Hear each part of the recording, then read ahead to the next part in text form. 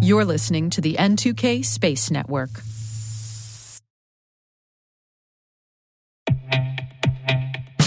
And now a word from our sponsor, SpyCloud, the leader in operationalizing cybercrime analytics. Traditional threat intelligence is a thing of the past. Cyber criminals are stealing vast amounts of credentials, session cookies, and financial data every day, and it's hard to keep up. SpyCloud is the trusted partner businesses turn to fully understand their darknet exposure risk and neutralize threats before it's too late. SpyCloud alerts your organization as soon as an employee or customer's data appears on the darknet, so you can act faster than bad actors to prevent cyber attacks like ransomware, session hijacking, account takeover, and online fraud. With insights from the industry's largest repository of recaptured data, protect the digital identities and systems most important to your business. Get your free corporate darknet exposure report at spycloud.com/cyberwire and see what information criminals have in their hands today. That's spycloud.com/cyberwire.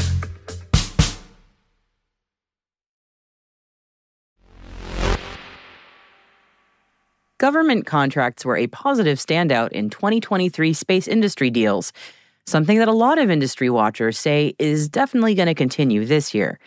And true enough, news of a big U.S. government contract landed late yesterday, worth a combined $2.5 billion US from the Space Development Agency.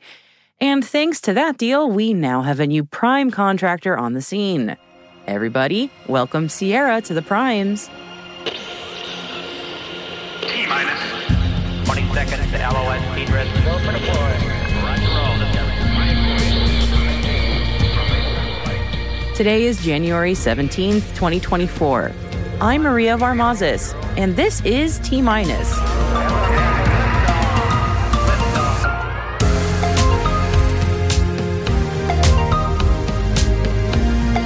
$2.5 billion from SDA for L3Harris, Lockheed and Sierra. Space Force gets a bit more flexible.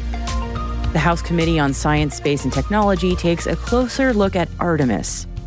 And for some fresh perspective on workforce and development, we're talking to a student with ambitions for the space industry about what he's experiencing. Our guest today is geology and astronomy student Tyler Glimpf. And I spoke to Tyler about how we can support students in transitioning from academia to the workforce. Stay with us for that chat.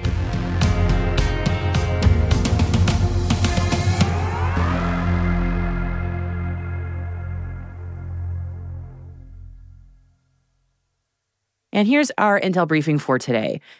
The Space Development Agency, or SDA, yesterday announced a $2.5 billion total award, which is split between 3 contractors. The firm fixed-priced OTA agreements are with L3Harris, Lockheed Martin, and Sierra Space to build 54 satellites in all for SDA's Tranche 2 tracking layer constellation, with expected launches no later than April 2027. Each contractor will be responsible for building 18 satellites, and the contract will also include ground segment buildouts as well. The appearance of primes like L3Harris and Lockheed are probably zero surprise, but the addition of Sierra Space is noteworthy. This is their first contract with the SDA, and they now join Rocket Lab as only the second previously VC-backed space company to get an SDA contract. Rusty Thomas, Chief Technology Officer and Senior Vice President, General Manager of Space Applications at Sierra Space, said, "Past winners of prior tranches for the tracking layer mission have been traditional big primes. This award puts Sierra Space on the short list of companies that can deliver as a prime in missions critical to the warfighter." And SDA Director Derek Tournier said this, "We're pleased to welcome Sierra Space, a new entrant as a prime vendor on Team SDA, as we continue working with L3Harris and Lockheed Martin on Tranche 2.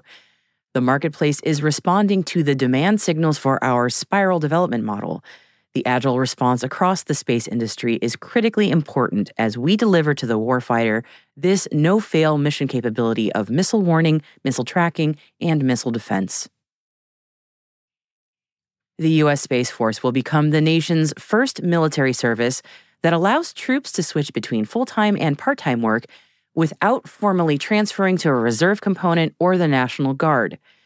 The move is part of the Space Force's broader vision to adapt military service to the needs of modern Americans. The new policy is part of the 2024 National Defense Authorization Act, signed into law by President Joe Biden. The hope is that by eliminating the traditional component structure, which separates troops serving on active duty from those in reserve or guard units, this offers more flexibility for those looking to serve their country and ultimately keep them in uniform longer. The U.S. federal government held a Space and Aeronautics Subcommittee hearing on returning to the moon and keeping NASA on track. The committee heard from the Associate Administrator for NASA's Exploration System Development Mission Directorate, the Director of Contracting and National Security Acquisitions for the Government Accountability Office, NASA's Acting Inspector General, and Dr. Griffin, who is an aerospace engineer and served as the Undersecretary of Defense for Research and Engineering from 2018 to 2020. And Dr. Griffin says he believes that NASA should modify the strategies, tactics, acquisition approach, and programmatic structure of human lunar return as it is presently planned. He says the Artemis program should not be, quote, kept on track. It should be fixed and then prosecuted with all deliberate speed. Other witnesses, however, stood firm on the NASA approach to Artemis. NASA's Acting Inspector General George Scott answered questions from California Representative Darrell Issa about costs and delays to the Artemis program. Is there any reason that these contracts, particularly to go to the moon and circle it, weren't done on a tell us what it'll cost half a century after you already did it? Thank you, Mr. Issa. As we've previously reported, NASA's been challenged to establish credible costs and schedule estimates. While certainly appropriate. And they haven't met that challenge. Is that more or less correct? To date, in the way that we would say is most transparent, that is correct. I think while it's certainly appropriate to have commercial partners involved in the launch activities, a key challenge that we continue to remind the agency is important to hold them accountable for delivering the promised goods and services at the promised price. We've previously reported that at times, even though contractors were behind schedule and over costs, NASA was still paying them overly generous performance awards. And so I think, again, this is less about like the who and more about just making sure that you hold them accountable for delivering at the price they promised. Well, a follow-up to that, when you've got because you're in the business of figuring out the why, is it because the contractors are not living up to their original promise, perhaps never intended to? Or is portion of the blame the shifting sands of NASA starting a project and then endlessly changing it, even when it's to return to do what you did half a century ago? Our work has identified various factors contributing to some of these challenges. One is workforce challenges. It's harder, while you can set a requirement, if you don't have the workforce available at the time to actually execute it, that's challenging. Well, also, NASA's changing requirements. Workforce is a great question. If I'm any of these contractors, either the historic incumbents or the newer combinations, isn't that in the bid? There's always optimism that you'll be able to get the workforce to complete the work. Right? Some of these contractors are actually competing for the same workers, for example. And again, whether it's workforce issues, whether it's changing requirements on NASA's part, all of those add into these eventual cost overruns that NASA experiences on some of these contracts. Again, this is about accountability for holding the vendors responsible for what they're promising. Okay, well, I'm going to go back again. When you look at the current cost overruns and time delays, can you pull your slide rule out and figure out why? Or do we have to rely on computers now that cost more and take longer? Sorry, but I can't resist the fact that we truly did go to the moon with slide rules, and we now seem to take longer with more indecision when we're simply retracing the steps. Perhaps it's because we're not measuring with a slide rule. Our work previously talked about some of the challenges NASA faced with project management. Part of it was over-optimism, right? NASA can get things done. Sometimes that confidence in getting things done so overrules what you know it's going to take to actually get it done. Part of it is, and Kathy spoke to this earlier, the unstable funding stream, right? It's hard to plan in the long term if you're not sure about your funding stream in the near term. And finally, sort of making sure you continue to grow the workforce within NASA and within the industry to continue to support the work you're doing. So there are a number of challenges to NASA being able to get these projects done on time and at the promised amount. NASA has announced that Dr. Kurt Spuds Vogel will serve as the new Associate Administrator of the Space Technology Mission Directorate at the agency's headquarters in Washington. Vogel succeeds James Reuter, who retired from the agency in June 2023. Dr. Prasanth Desai has served as the acting Associate Administrator since, and now will return to his previous role as Deputy Associate Administrator for STMD. Over to Canada now, and Telesat and Mage Networks have signed a Memorandum of Understanding for Telesat Lightspeed Low Earth Orbit satellite services. Telesat and Mage Networks will work to expand broadband internet services to unserved and underserved communities in Canada, leveraging the Telesat Lightspeed capacity pool that was established through a partnership between Telesat and the Canadian government. The companies will collaborate on integrating commercial and technical aspects of Telesat Lightspeed high throughput and low latency capacity into its services portfolio. Together, they will develop demand and traffic projections and network performance criteria by market segment and define optimal business and operating models with the objective of contracting Telesat Lightspeed services.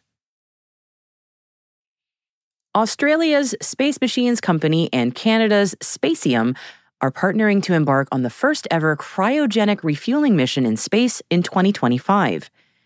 Under this agreement, Spatium will showcase its cryogenic storage capabilities on the Space Machines Company's platform.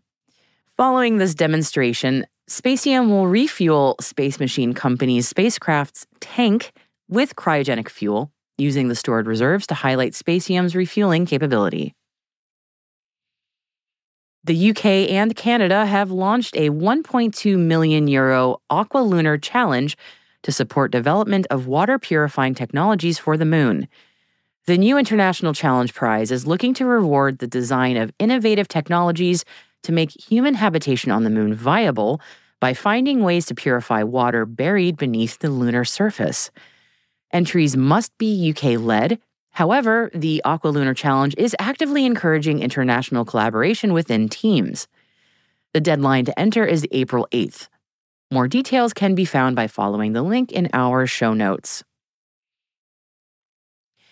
China today has launched its Tianzhou 7 cargo spacecraft headed to the Tiangong space station.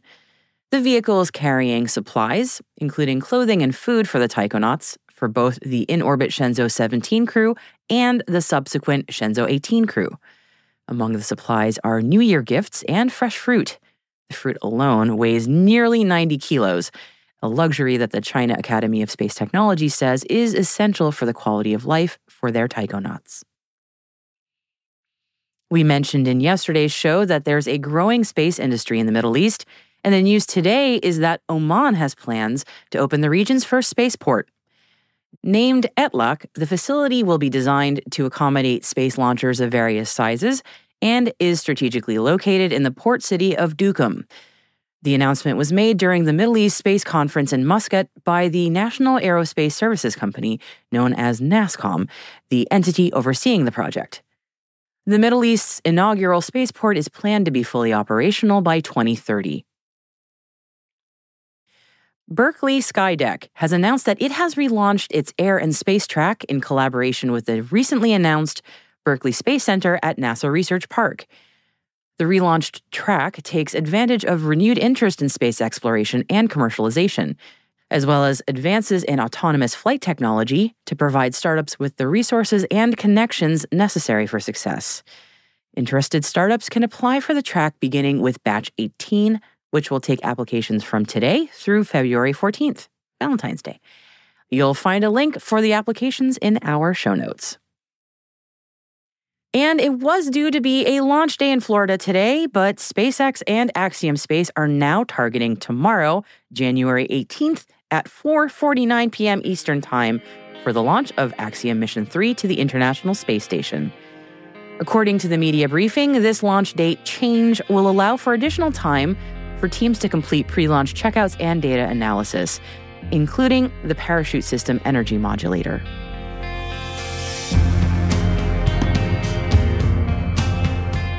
That concludes our briefing for today. Head to the selected reading section in our show notes and at space.n2k.com to find links to further reading on all the stories I've mentioned. We've included a few extra stories for you today, and one's on the South China Morning Post on the US-China space race, and another one's from Ars Technica on the new Helios space tug. Yeah, not from For All Mankind. Hey T-Minus crew, if you find this podcast useful, please do us a favor and share a 5-star rating and a short review in your favorite podcast app. That will help other space professionals like you to find the show and join the T-Minus crew. Thank you so much for your support. We really appreciate it.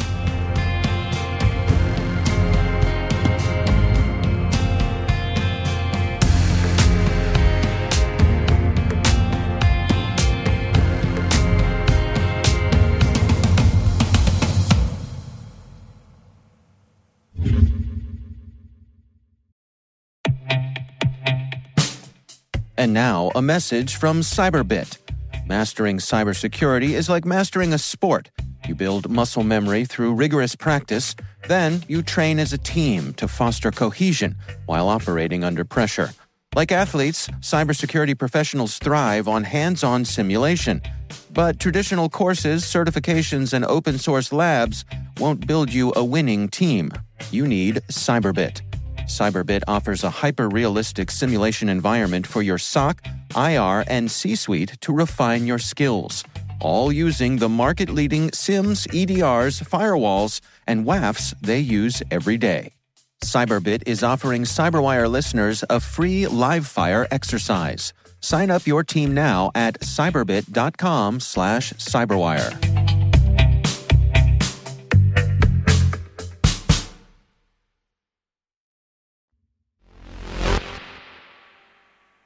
Workforce development is one of the biggest issues facing the space industry, and as much as we talk about ideas for solutions, sometimes it's also good to get perspective on how it's going right now from people who have ambitions to join the space workforce. So in that spirit, our guest today is geology and astronomy student Tyler Glimpf. And I spoke to Tyler about how we can support students like him in transitioning from academia to the workforce. T-Minus met Tyler at the InterAstra event late last year, which brings students into the conference to encourage networking. So I started by asking Tyler about that experience. Yeah, so this is my second time attending the event. It was spectacular because of all like the other space conferences or just like science conferences in general that I've been to were nothing like this. So I mean, I'm able to like essentially talk with people who are like well into like their professions in the space field and get to like pick their brains, and, like have dinner with them and like do, I guess like fun like extracurricular activities with them and like get to know them like on like a deeper level. Yeah. What's of interest to you? I mean, the world is your oyster right now. You're a student. Everything's, I mean, it must be almost overwhelming to sort of narrow it down into what you want to do. It's like, what are you interested in right now? Yeah, it's a really hard question. So, I mean, when I first came to college, I was like strictly all about astrobiology. I thought that was like the coolest thing ever since like sliced bread. But like as like I started taking more classes in like my other majors, like I think I took a geology class and I was like, whoa, like planetary science, like that kind of stuff sounds awesome too. But then after attending the InterAstra conference, I got to like meet some space lawyers and people doing like aerospace medicine research, and I was like, wow, there's so much going on that I can't really like choose right now. So like between like all those like areas, I'm trying to like find a way to essentially like wrap them all together as like a maybe like a company one day in the future. But we'll see at what time goes or how time goes. I'm with you. I'm coming at this later in my career, and I'm looking at it, and it's the same thing. Like, I didn't know half of these fields even existed. I think our space lawyer friends are going to be really thrilled to hear that you like what they're doing, too, because there is a mighty need, as they say. You are studying a whole bunch of sciences at once right now, and how things sort of converge is a really fascinating thing. I hate asking this question of students, but I have to. What do you think you might want to be doing after you graduate? I'm sorry for asking, but I mean, that's a really hard question. But I mean, I honestly don't know. I mean, right now I'm kind of like doing research with NASA and USC on like something called SANS, or spaceflight associated neuroocular syndrome. which is like kind of taps into like my aerospace medicine kind of interest. And I hope to like continue like doing more kind of research like that with like other disciplines I'm studying right now as well in the future. But I mean, working for NASA or working for SpaceX or some like space company or like some probably more of a startup space companies, I can like learn the ropes of that and then hopefully one day like create a startup of my own. But I mean, I really have no idea at the moment. That's completely fair. As I said, I hate asking it. I have to ask, but I also hate it because I know I hated being asked that question. So you are in the middle of studying, again, interdisciplinary studies, which is such a cool place to be. When it comes to sort of the aerospace side of things, do you feel like you have the access and the information that you want, or do you feel like you're getting the connections to the space industry that you need right now? I feel like connection-wise, for sure. I feel like the events like Inter-Astro have definitely like propelled me a lot further than I could ever like hoped or dreamed in like making connections like that and like networking. But I feel like the information has somewhat been like a struggle to like obtain for like certain like projects I've been doing, like about certain projects that like involve NASA and trying to get like their information. A lot of it's either not been like it's not like public information I can like access, or it's like information that is like incredibly hard to find. But I feel like it's definitely like getting to like a better like spot now though. That's good. That's good. Yeah, that it's the reason I ask is in many conversations I have with people who careers are basically helping students get into the aerospace industry, there is definitely an identified gap that people have said, like, a lot of students feel like they kind of don't know where to go next and they can't find what they're looking for. And I was curious if that sort of was echoed in your experience. It sounds like there's a lot of work left to be done there. So call to action for our listeners on that one. Tyler, in general, when you think about the space industry, because you mentioned, working at a startup, SpaceX, of course, NASA also, what really excites you? Like, what are you into? I think the space industry is like, it's at a great spot right now. And it will definitely be like going a lot further in the future as well. I mean, I think today alone, I think NASA is launching their new X-59 supersonic jet. And that's like so exciting. And like SpaceX is like doing stuff with Starship, and NASA's going back to the moon stuff soon. So I mean, like, seeing like all like the innovation and stuff with technology, and seeing like how many people are like coming together, like from like nationwide to like the global scale, they're coming together to work on this like one like huge problem. It's just so awesome and like so inspiring. The global nature of how space is moving is definitely, for me also, something that I'm very excited about it. It's kind of being in a new space race is kind of neat. A lot of the people I speak to are, it's been a while since they've been in school. They maybe have forgotten a little bit about what that experience is like. If you could talk to them right now, because you are, what would you like people to know? Like maybe more established aerospace professionals. What do you want them to know about what you're experiencing right now as a student? I think the main thing is that like I've heard is that our generation like probably seems like we're like all like on our phones and stuff all the time. Like a good bit of us are actually like so excited to like go into like the workforce and like I guess like learn and experience like new things in that sense, and be able to actually like I guess like contribute to something bigger than ourselves. If that makes sense. I think the main thing is, or I guess like what I want to talk about now is like advice for like people who are like my age or any younger, that like that's something like help them get to like where I am, or like to get them like further where I am right now. I mean, it's essentially like to like in my story, getting to space. Like my first like saw, I think there's a Pixar movie called WALL-E. I mean, that was like that was like my favorite movie. I watched it like 50 times a week, something like that. I mean, like that like surely got me like hooked on space. And then after that, I did like a deep dive on the internet and like started like to get as much information as I could to learn more. And I got to like see people like Charles Bolden. And he was like one of my biggest like inspirations like ever. And to be able to like meet him at Inter-Astro was like huge. But just to like, I think the biggest thing is like to dream big, as cliche as that sounds. But it's like to really like go shoot for the stars. It also sounds really cliche, but it's really like put the pen to paper and just work towards your dreams.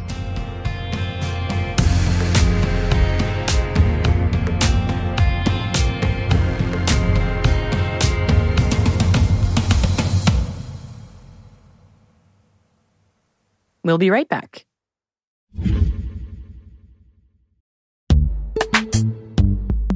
And now a word from our sponsor, Netskope. Netskope is a worldwide leader in SASE and Zero Trust. Its unified platform, Netskope One, provides optimized access and Zero Trust security for people, devices, and data anywhere they go, helping customers reduce risk, accelerate performance, and get unrivaled visibility into any cloud, web, and private application activity. To learn more about how Netscope helps customers be ready for anything on their SASE journey, visit netskope.com.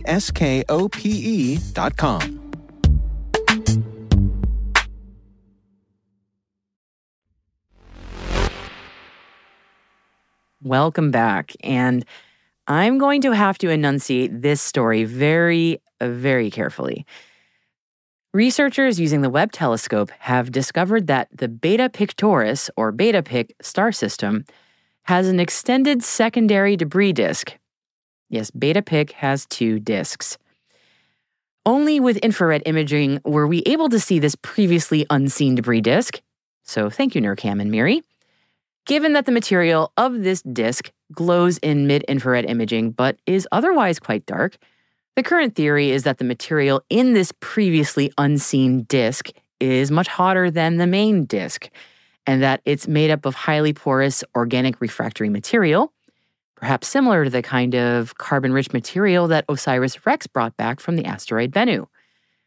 And this second disk has a funny shape.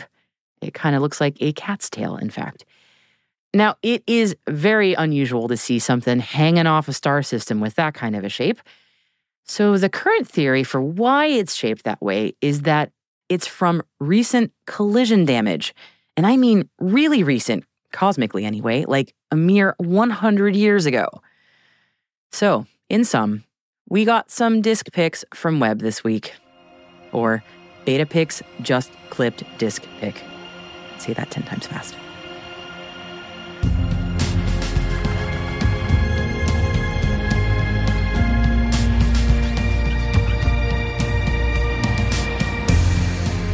That's it for T- for January 17th, 2024. For additional resources from today's report, check out our show notes at space.n2k.com. We'd love to know what you think of this podcast. You can email us at space@n2k.com or submit the survey in our show notes. It's always there. Your feedback ensures that we deliver the information that keeps you a step ahead in the rapidly changing space industry. N2K Strategic Workforce Intelligence optimizes the value of your biggest investment, your people. We make you smarter about your team while making your team smarter. This episode was produced by Alice Carruth, mixing by Elliot Peltzman and Trey Hester, with original music and sound design by Elliot Peltzman. Our executive producer is Jen Iben. Our VP is Brandon Karpf. And I'm Maria Varmazis. Thanks for listening. We'll see you tomorrow.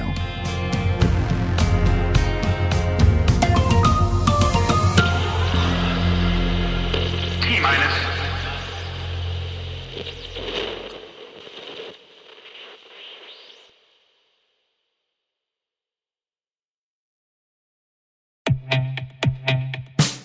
And now, a word from our sponsor, 6 Sense. 6 Sense provides award-winning cloud-based automated endpoint and vulnerability management solutions to streamline IT and security operations. With its advanced platform, businesses gain complete visibility and control over their infrastructure, reducing IT and security risks and optimizing operational efficiency. With 6 Sense, you'll get real-time alerts, risk-based vulnerability prioritization and remediations, and an intuitive automation and orchestration engine so you can focus on your core business goals, confident in the knowledge that your enterprise is secure, compliant, and running smoothly.